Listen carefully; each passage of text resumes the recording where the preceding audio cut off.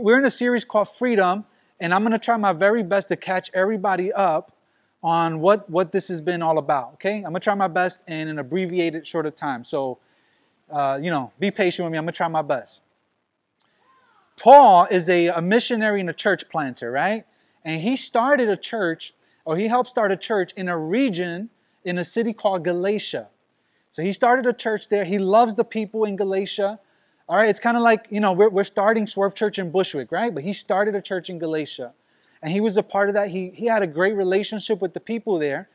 He started it by preaching the truth of Jesus, of the gospel, that we are saved by faith through grace in Christ alone. And that was the message that it was founded upon.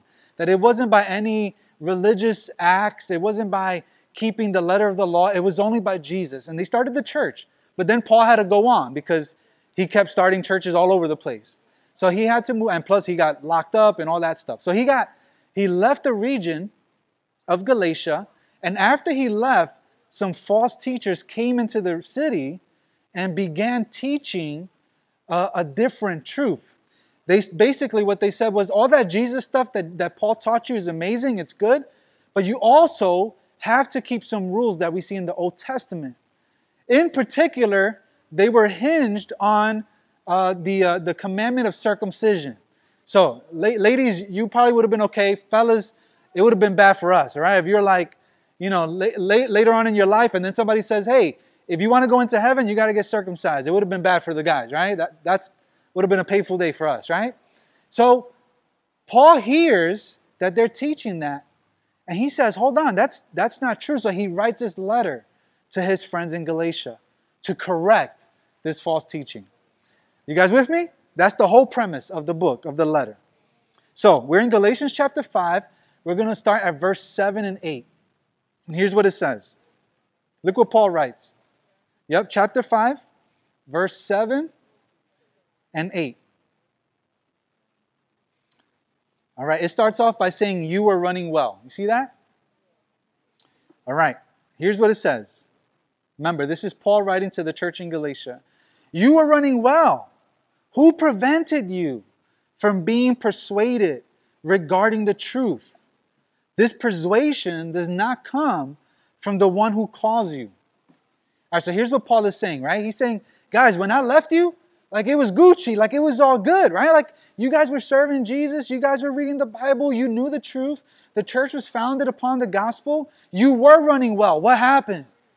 Why aren't you guys running well anymore? Well, they were blindsided by this false teaching. And he says that this persuasion, it doesn't come from God. Now, I ask myself the question, if that persuasion doesn't come from God, then who did it come from? It came from the false teachers, but who influenced those false teachers? What we got to understand is that we have a spiritual enemy who loves to tell us lies. The Bible calls him the father of lies.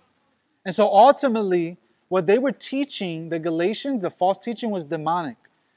And what Paul is saying is that, man, that doesn't come from the one who called you. Who called you? Jesus called you. God called you into relationship with him. And what these guys are teaching you doesn't come from him.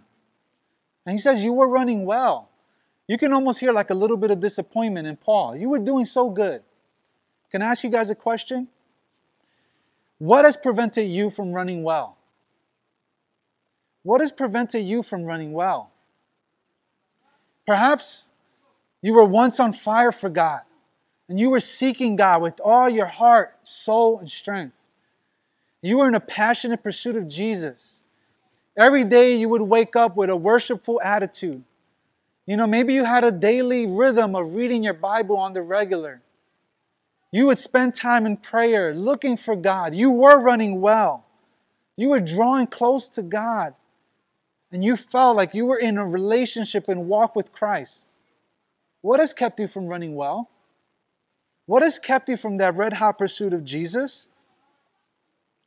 Now, perhaps you were blindsided by some circumstances in your life. Maybe you were blindsided by some problems. For the Galatians, they were blindsided by this false teaching. For you, maybe you were blindsided by an issue, a diagnosis, a hardship. Maybe it was a breakup in a relationship. Or maybe You guys have heard of this thing called COVID? Anybody heard of that?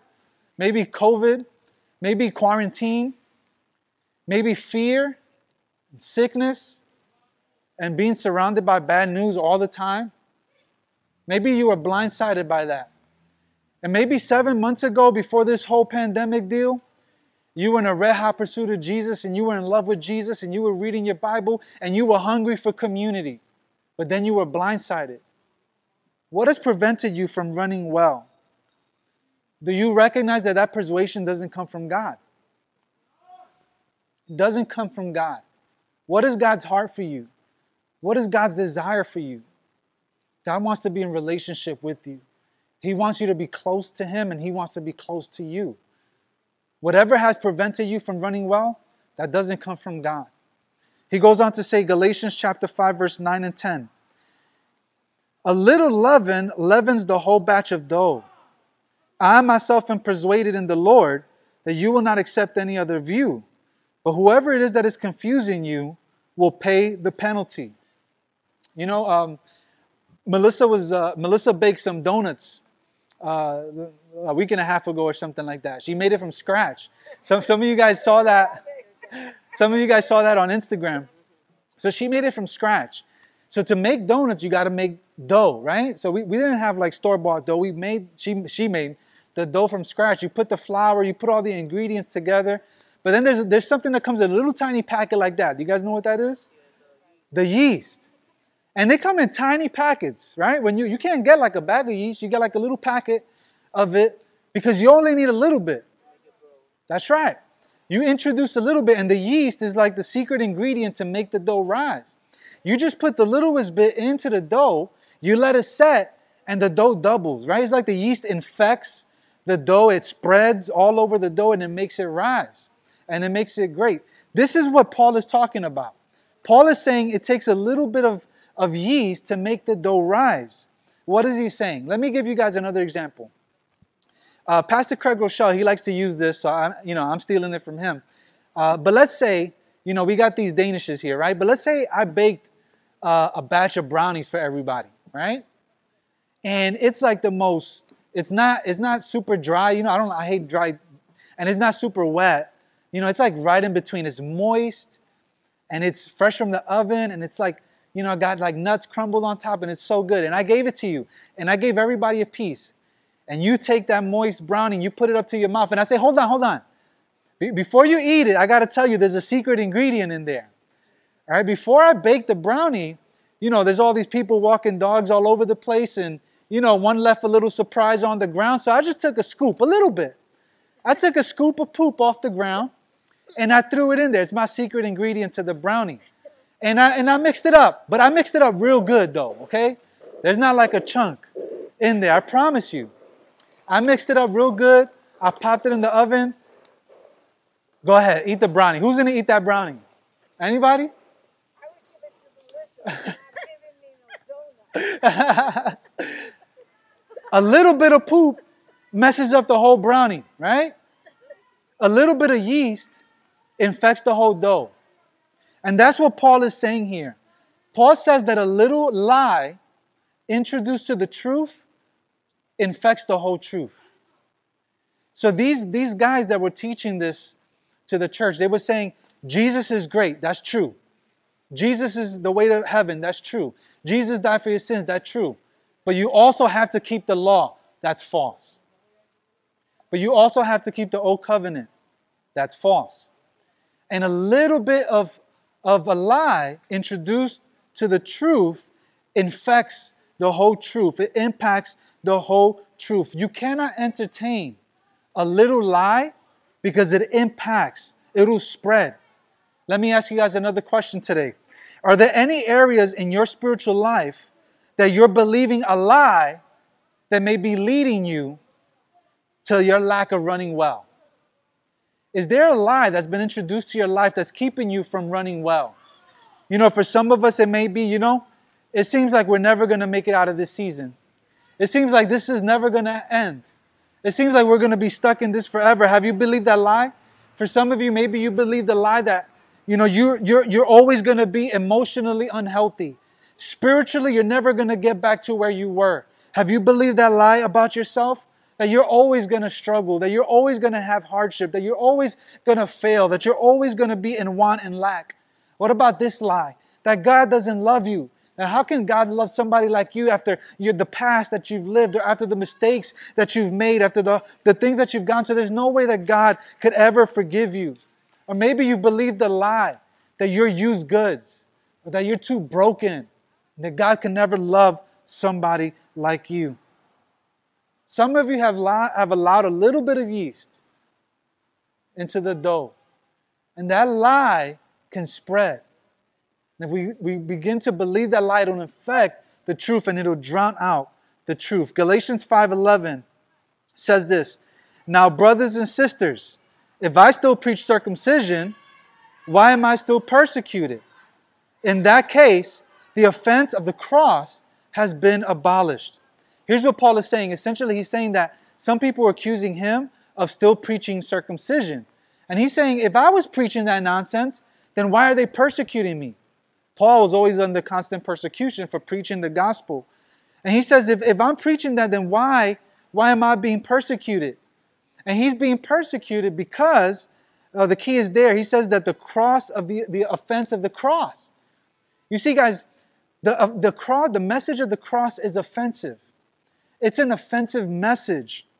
The message of the cross, the message of the gospel of Jesus Christ is offensive.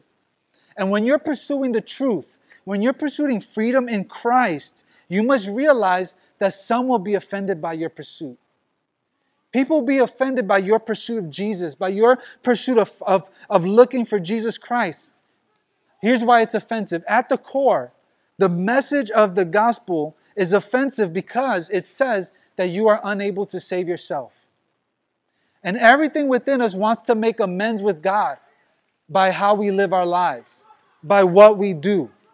And at the core, the message of the gospel is offensive because we are incapable of saving ourselves. We're so independent as people.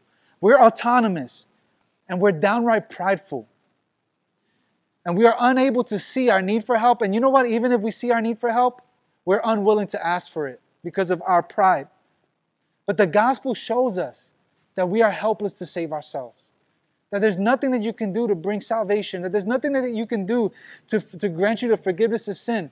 And the Bible says that we are sinful and we are incapable of saving ourselves. But what does God do? God doesn't leave us in our incapacitated state. God doesn't leave us in our helpless state. God, out of His immense love for you and for me, enters His creation in the person and work of Jesus. And the Bible says that the wages of sin is death. In other words, what we deserve is death for our sin. And Jesus says, you don't have to do that. I'm going to do it in your place. And Jesus lives the perfect life that you and I could not live. And then He dies in our place so that in His death we can experience forgiveness of sin. And then 3 days later, by the power of the Holy Spirit, God raises Him from the grave. And in His life, we can experience newness of life. And in order to experience this salvation, this forgiveness of sin, this new life, this renewed purpose, all we need to do, the Bible says, is not check off the religious checklist. It's not do actions, do more. It's only to put our faith in Jesus Christ. And that's offensive because you cannot save yourself. It is impossible to save yourselves. I'm going to finish with this, Galatians 5, verse 12. He says this, check this out. I wish those who are disturbing you might also let themselves be mutilated. All right, let's pray. Let's finish with that verse right there, right? What is he saying? Okay, circumcision has to do with cutting something away, right? And Paul here, it sounds crude to begin with, but let me tell you, anybody who has kids here knows, if somebody messes with your kids, what will happen? All right, those of you that don't have kids, you got pets. If somebody touches your pet, what's going to happen? Right? Right? All of a sudden, like we become defensive, right?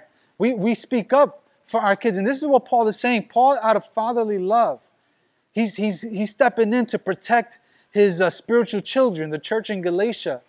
And what he's saying in essence is that cutting away that they're talking about, that circumcision, he says, I wish they would be mutilated. And what he's saying, in other words, he's like, I wish they would be cut off. I wish that they would be cut away. I wish those liars would be cut off.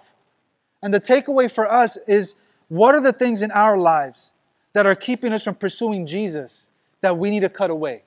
What are the things in your life that's keeping you from a red-hot pursuit of Jesus that you need to cut off?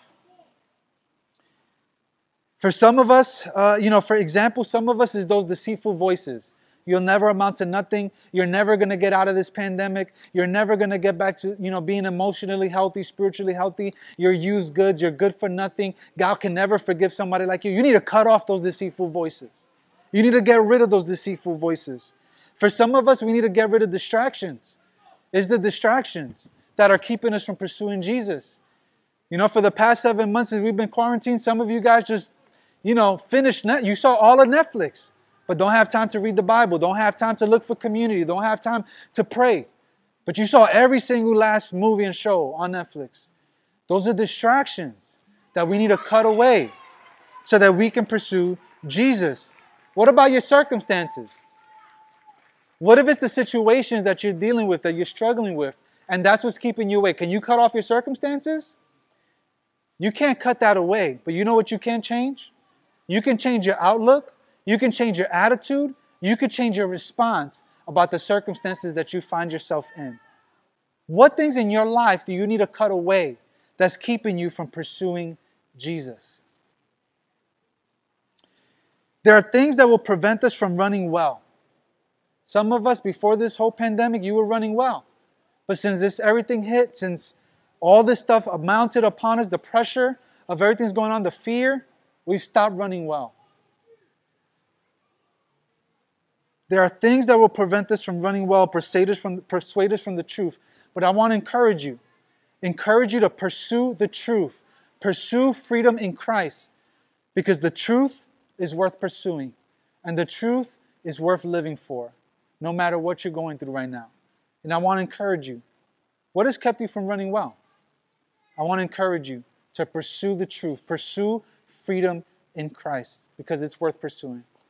Hunter's going to lead us in one final song, and maybe you can spend some time and pray and reflect. Think about, where were you 7 months ago in your spiritual life, in your walk with Christ, and where are you now? And then maybe ask the Holy Spirit to bring to mind, what do I got to cut away? What do I got to cut away? What noise do I got to drown out so that I can be in red-hot pursuit of Jesus? Let's pray. God, I pray, Lord, that you might help us run well, that we may honor you in our walk, because you desire relationship, not simply religion, and not just, word of mouth, and not just a list of do's and don'ts. You want relationship. Lord, I pray that you would help us identify those things that are keeping us from pursuing the truth. God, the cross is offensive because at the core message of the cross is that we are incapable of saving ourselves. But I pray, God, that we would be humble and accept your gift of grace.